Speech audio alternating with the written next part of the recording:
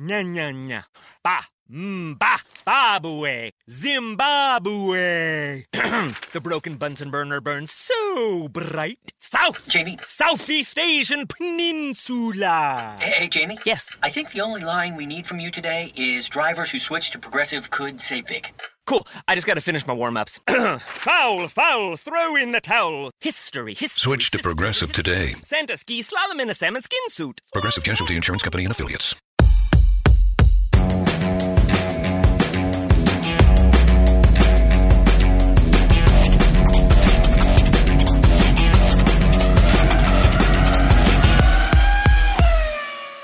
Hello, welcome to this week's episode of the Inside Line Formula One podcast. Guys, what a race the Spanish Grand Prix was. Absolutely phenomenal. Kunal. Yes, the Spanish Grand Prix was actually un-2017-like because all the while we were waiting for 2017, we were worried that this season could bore us. And guess what? The Spanish Grand Prix did exactly the opposite. And Kunal, finally, after 5 long races, we saw an overtake for the lead.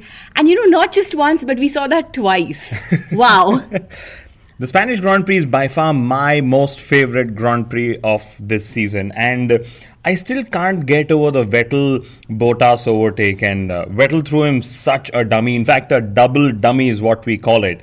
And I honestly can't remember when we last saw a Ferrari overtake a Mercedes this convincingly in this hybrid era of Formula One. And then it got even better because we had Hamilton versus Vettel. And that's what Lewis Hamilton wanted. That's what all of us wanted.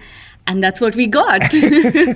So the score actually is Hamilton 1, Vettel 0. That's the overtaking score that I'm talking about because believe it or not, every driver keeps one. And I'm sure Vettel will be itching to get even. Can't wait. So guys, in this week's episode, we have some really exciting stuff lined up for y'all. So we're going to do a quick recap of the phenomenal Spanish Grand Prix. And Kunal, the more I'm talking about it, I'm realizing it was so bloody awesome. We also talk about Formula One's learning curve from MotoGP and wonder if the new Formula One without Ecclestone is more friendly, social and open. And of course, we're going to try and read Bernie Ecclestone's mind. As all these rumors of him buying or helping Brabham buy Force India. And these are some crazy rumors during the rounds of the paddock. So, time to get back to the Spanish Grand Prix for now. Yeah, so we have some really interesting things to talk about. And interestingly, so we know Lewis Hamilton has spoken of consistency through the season, more than just winning races. And that's something we saw in Spain. And it actually makes sense because Ferrari and Mercedes are so close to one another that the tiniest of mistakes will have the biggest of implications. And we've actually been seeing that in the last 5 races. And Ferrari's Achilles heel, as we'd call it, has been the safety car, whether it's a virtual or the real one. And 2 times out of 5 races, they have been impacted very badly. In fact, in Spain, let's remember, it was actually Sebastian Vettel's race to win. He had a super start. He had a super duper overtake on Valtteri Bottas. Then he defended brilliantly well against Hamilton coming outside of the pits. And he did all of that for just 2nd place. Ouch. And yes, like Toto Wolff said, Lewis Hamilton's strategy was like magic. Hamilton drove like a man possessed. Kunal, I can't remember the last time I saw Lewis Hamilton drive like that. Indeed, right? He was so tuned into the race. He kept asking, for Vettel's timings, the gap, all of that. It was an absolute spectacle. I'm so happy we got to watch this. And like I said, by far the best race of 2017. And how often have we had the 2 most iconic teams in Formula One? Yes, you can argue whether Mercedes is still as iconic as Ferrari, but irrespective, 2 very iconic teams and their 2 very iconic drivers. They fought on track while the team fought off the pit wall. And this is just the kind of stuff Formula One races should be about. So while we're excited about the outcome, Lewis Hamilton thinks that Vettel was angry about losing the race. Now, I'm not sure angry is quite the right word, but obviously Sebastian Vettel is going to be disappointed and he's going to come back really, really strong in Monaco. Yes, I'm sure he'd be disappointed. And the big question that I have even now, 2 days after the race, is could Sebastian Vettel have pitted in the last 12-15 laps? Should Ferrari have called him in? given him a fresh set of soft tires and asked him to do qualifying laps and chase down Lewis Hamilton. The big question which has already gone unanswered. And frankly, the reason why I wish they'd have tried it is because one wrong thing about Ferrari's strategy was that they spent a lot of Vettel's race time on the slowest tire allocated for that particular weekend. Given how exciting the race already was, I don't think we would have survived that level of excitement if Vettel had actually been hunting down Lewis. But anyway, it just seems a bit unfair that a virtual safety car could wipe out nearly that 8-second gap that Sebastian Vettel had. Kunal, isn't there a better way to handle it? That's actually an interesting point because just those couple of laps because of Van Doorn being thrown out of the track by Felipe Massa, of course Van Doorn's fault, I don't know if the FIA should try and innovate in this particular area and improvise, because instead of a virtual safety car around the entire circuit, could we actually have or apply the virtual safety car only to that particular sector? And we will actually end up relying on luck far lesser. That's a really interesting point. Back to Vettel and Ferrari, and I know Valtteri Bottas was running the old spec Mercedes engine, but interesting to think about whether if Ferrari had pressurized Hamilton just a little bit more, could Mercedes have had engine woes? Who knows? That's interesting. I'm sure Mercedes thought about it at some point, but we'll never actually know why they didn't take this chance and, chase down Lewis Hamilton. But it's also good to see that, Ferrari and Mercedes are probably compromising reliability on pace, because we know that Vettel had engine issues in FP3 and Bottas, of course, had his engine issue in the race. Mercedes and Hamilton, for sure, they're pushing it far further. Lewis Hamilton has stopped carrying his drinks bottle on board in his car to reduce weight. That's just insane. That's crazy. I don't know what to say. I'll be curious to know if he does that even for Singapore. Frankly, I don't think there's any chance he can do that, but why not? Kunal, we have to talk about the first corner sandwich, Verstappen, Raikkonen, Bottas. Do you think anyone was to blame in there? Well, I'm glad nobody was blamed there because it was actually a racing incident.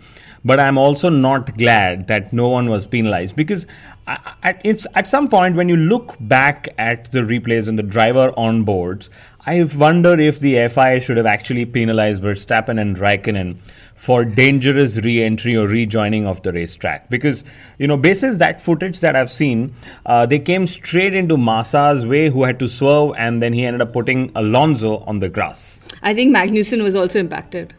Yeah, Magnussen was impacted, and I know it was all too quick and probably all in the momentum, but whatever it was unsafe. And I hope the FIA comes out with some sort of clarification on this, because it was, had somebody crashed into the rear of of the Ferrari or the Red Bull, we don't know what could have happened there. I think the FIA also needs to clarify on the entire driver identification stickers, please. Yes. So they've issued a suspended sentence towards Force India, and that's because Force India's driver stickers were not too visible from the stands, whatever that means. I wonder if the FIA actually sat there in the stands and waited for those pink cars, and said, oh, I can't see the stickers on that car. But the FIA surely should have kept commercial contracts in mind while issuing this particular diktat, because the teams already have sponsors contracted for those particular places. So it'll be interesting to see how they come up with a solution to this.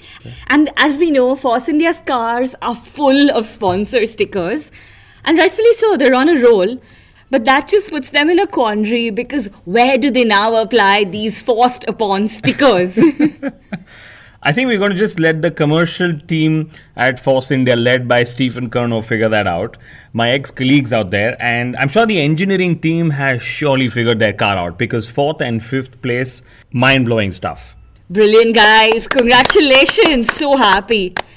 And it makes sense that Force India is against Mercedes helping Honda with their engines.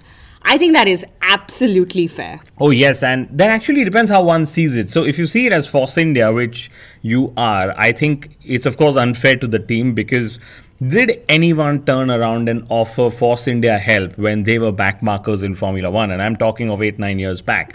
And the answer is a clear no. So they worked extremely hard by themselves, climbed up the ranks again by themselves, and that's how it should be for Honda as well. And just dwelling a little on Force India, so Kunal, they're twice the number of points ahead of Toro Rosso in 5th place. And they're now hoping to chase down Red Bull Racing. That is brilliant.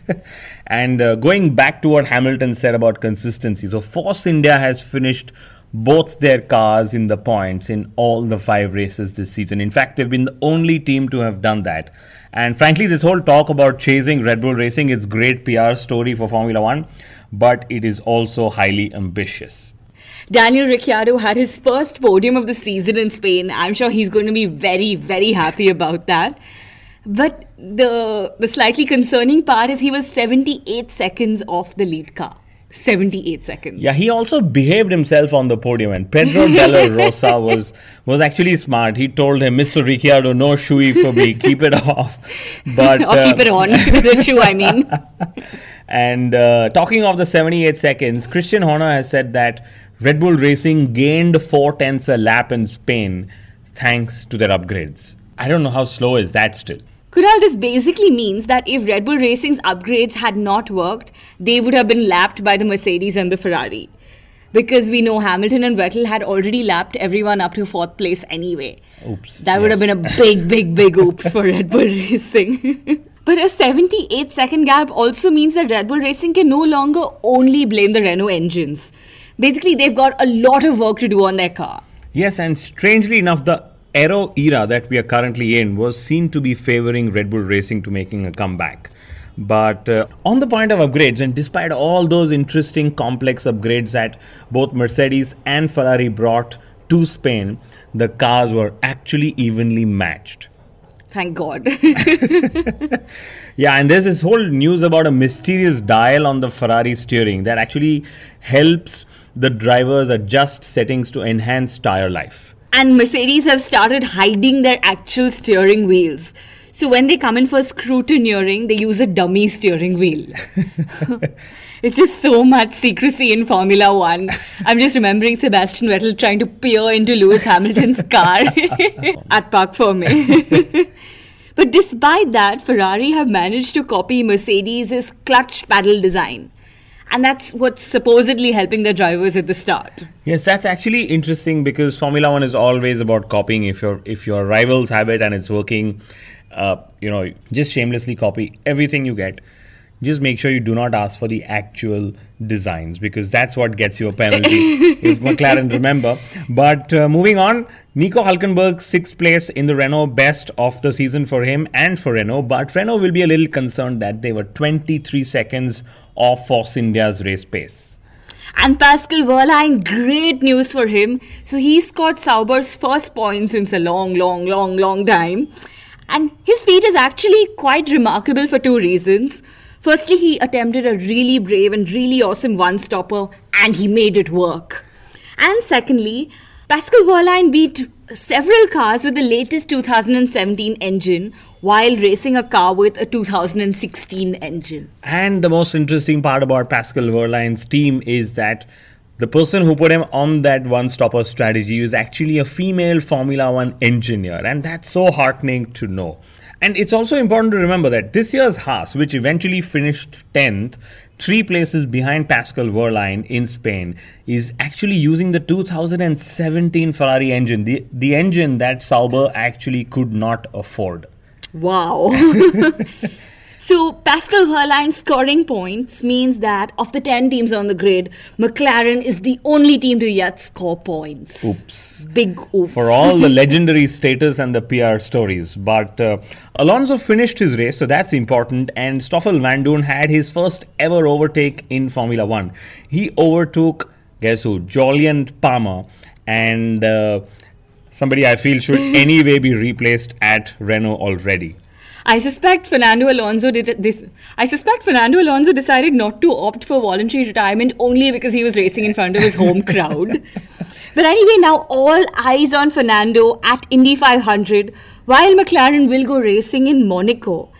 In fact, Kunal, they will be on the back foot in Monaco because we know Stoffel Vandoorne has a 3-place grid penalty. There is no Fernando Alonso. And Button is back, which is great, but he's attempting Monaco without any testing. So we'll see how that goes. Yes, and We'll have some good racing or some good jokes. Works for us. And Button, in fact, has said that he might just be back to racing full-time in Formula One in 2018 because he has a valid contract with McLaren. Wow. So triathlon's loss will be Formula One's gain. The other business that's actually out of business is hasmclarenbrokendown.com. So the site shut down, and I think they couldn't afford The site broke down. I think they couldn't afford the frequent upgrades given how often the McLaren cars broke down. Kunal, I can't believe you went to that website to check if it's yet there. But the Lance Stroll website is still alive and kicking. I just checked that one. So on to other news. Hamilton has been rated as Britain's wealthiest superstar. But guess what? He's also blamed the sport for ruining his life. He said he could not socialize, he didn't end up meeting friends and whatever else. But Lewis, just be thankful for a change. Why can't you? Just be positive about this. This just sounds very ominous, like, he's going to pull a Nico Rosberg on us and leave the sport that ruined his life. But Hamilton huffing and puffing and panting on the radio in Spain has made everyone wonder, is Lewis Hamilton lacking on fitness? He's actually an easy target because firstly, he's been partying all along and he's very bold about it, and why not? And secondly, he's chosen to train all by himself this year. So I'm curious to see if it is actually fitness or that missing water bottle on his car that hampered Lewis Hamilton and made him puff and pant. Interesting. Lewis Hamilton revealed that he was ambushed in London while he was jogging on the straights, and he was ambushed by none other than Nico Rosberg. I just hope that Lewis wasn't running slowly in front of Nico trying to hold him up. But that's also what I believe Rosberg is up to these days to remain in the news. Is he really trying to stalk Lewis Hamilton? I don't know. I'm wondering if there's a chance of Nico Rosberg making a comeback in 2018, given how he can't seem to get away from the sport. And the sport can't seem to get away from him. So 2 out of 5 times, or 2 out of the first 5 races, teams have actually called and gone on the radio and said Nico. But on that note, I don't think we are even ready to talk about 2018 yet, because it's actually a Pandora's box. Come on, we have to talk about 2018. I'm going to go out there, Kunal. So Vettel to Mercedes is what Eddie Jordan said, only to be said that, he's bullshitting by none other than Niki Lauda. Here's the strange thing. 2 of the most respected figures in the paddock who say it like it is. And especially Eddie Jordan, who knows things much before they actually happen. I don't know if he's Nostradamus for Formula One. But it's great if a Vettel Mercedes talk is already happening. It's probably a little dated, I would assume, because Ferrari suddenly picked up pace. But the other driver who said he wouldn't rule out a return to Ferrari was Fernando Alonso. And all this while, Wolff has said that he could also consider Alonso for Mercedes for 2018. That Toro Wolff, he is playing with us, Kunal. I'm telling you. He knows he can play with us, and he is. In fact, Fernando Alonso said that he's willing to talk to anyone for 2018 unless Honda deliver a car he can actually win races in. After his stupendous qualifying performance in Spain, I'm wondering if tennis will be a regular occurrence in Fernando Alonso's fitness regime. That too during the FP sessions. And frankly, that P7 was completely out of nowhere. But the one good thing it did was it spoke volumes about McLaren's chassis. So one that Alonso himself is rated as the 3rd best in the sport. Okay, possibly the 3rd best in the sport. But unfortunately, in all this talk about 2018, sadly, no one is talking about Kimi Raikkonen. Or for that matter, Valtteri Bottas. And I think the Finns might be a little less wanted as the season progresses. And Max Verstappen, who we know is most wanted. So Marco has said that he won't let Verstappen go to Ferrari. And all of this while Jos Verstappen, the senior Verstappen, is possibly getting a Red Bull talent scouting role. So basically, Max has set up his and his dad's career in the Red Bull racing camp. I'm just watching, though, whether Daniel Ricciardo could find a place at Ferrari. Yeah, that could be really interesting. That would be awesome. If Kimi Raikkonen doesn't get a contract in 2018, which could unfortunately be likely, Kunal, he could well turn radio jockey for Formula One. Or maybe become a regular feature on our podcast. Yeah, he anyways loves his karaoke or karaoke, whatever you call it in your part of the world. Yes, because drivers were following his lead in Spain and how. So Kvyat, Sainz, Hamilton and even Magnussen, they all asked their teams to leave them alone and, less talk, more drive. So much fun. But I can tell you that if Kimi Raikkonen retires, we won't be seeing much of him in the paddock. Speaking of retired drivers, Nico Rosberg again. We can't seem to stop talking about him. Yeah, we clearly can't speak about Jenson Button because he hasn't retired. Yes, so Nico Rosberg wants to come to India and he wants to do yoga. So Nico, we practice yoga every Monday, Wednesday, Friday at 6 in the morning. And you are most welcome to join us. And if you do come, please stay back for our podcast recording on every Monday. This would actually be his second appearance on our show then. Of course.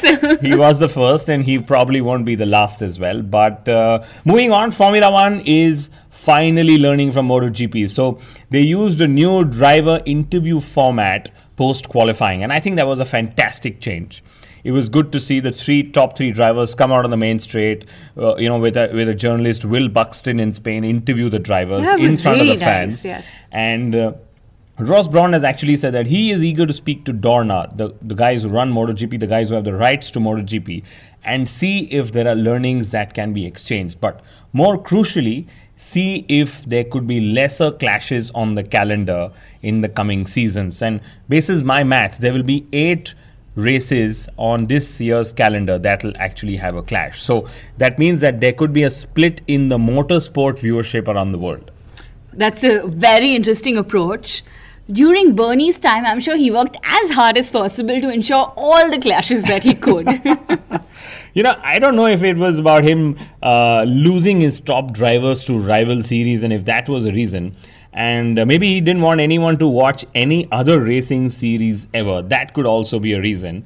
But we'll never know what went into that octogenarian's mind ever. Much like we don't know now. So there are these crazy reports of Bernie buying Force India or him helping Brabham buy Force India. I know we spoke about it last season, but I cannot wrap my head around that. So it sounds a little silly, but does this give some sort of a hint about the future, especially when it comes to equal payments to teams? Now, I don't know if an equal payment is possible, but are there more favorable payment terms coming up ahead in the seasons to come for the midfield teams? Otherwise, it doesn't make sense because I can't remember last when Force India would have made a profit. Yeah, we'll see how that goes. And finally, guys, this week's episode cannot conclude without talking about the most famous Formula One fan this week. We're talking about Thomas, the cute little kid, who is also a big Kimi Raikkonen fan. Yes, he is a big Kimi Raikkonen fan, just like you. Yay. And yes, I saw you crying when Raikkonen crashed out. Unfortunately, there were no TV cameras to pan on to me. But is this the new Formula One that we are seeing? Or probably this is the new Formula One that we just saw. Fan-friendly, open, social, and I really doubt if Ecclestone would have ever permitted this. He would have loved that iron curtain between the paddock and the pit lane and the grandstand. I think we'll be seeing a lot of crying babies in the next race. A lot of parents will be like standing behind and poking their kids saying, cry, come on, cry, cameras are on you. And so a few teams would surely be envying this lad because he got more coverage than they did on race day. And ladies and gentlemen, as we look forward to the 2017 Monaco Grand Prix, we are also as excited about Fernando Alonso's debut at the Indianapolis 500. We will be back next week with as many news, as many stories, and as many jokes on the Inside Line Formula One podcast. Remember to subscribe to us on iTunes and on Audio Boom for your weekly dose of Formula One humor. Thank you for tuning in, and we'll see you next week.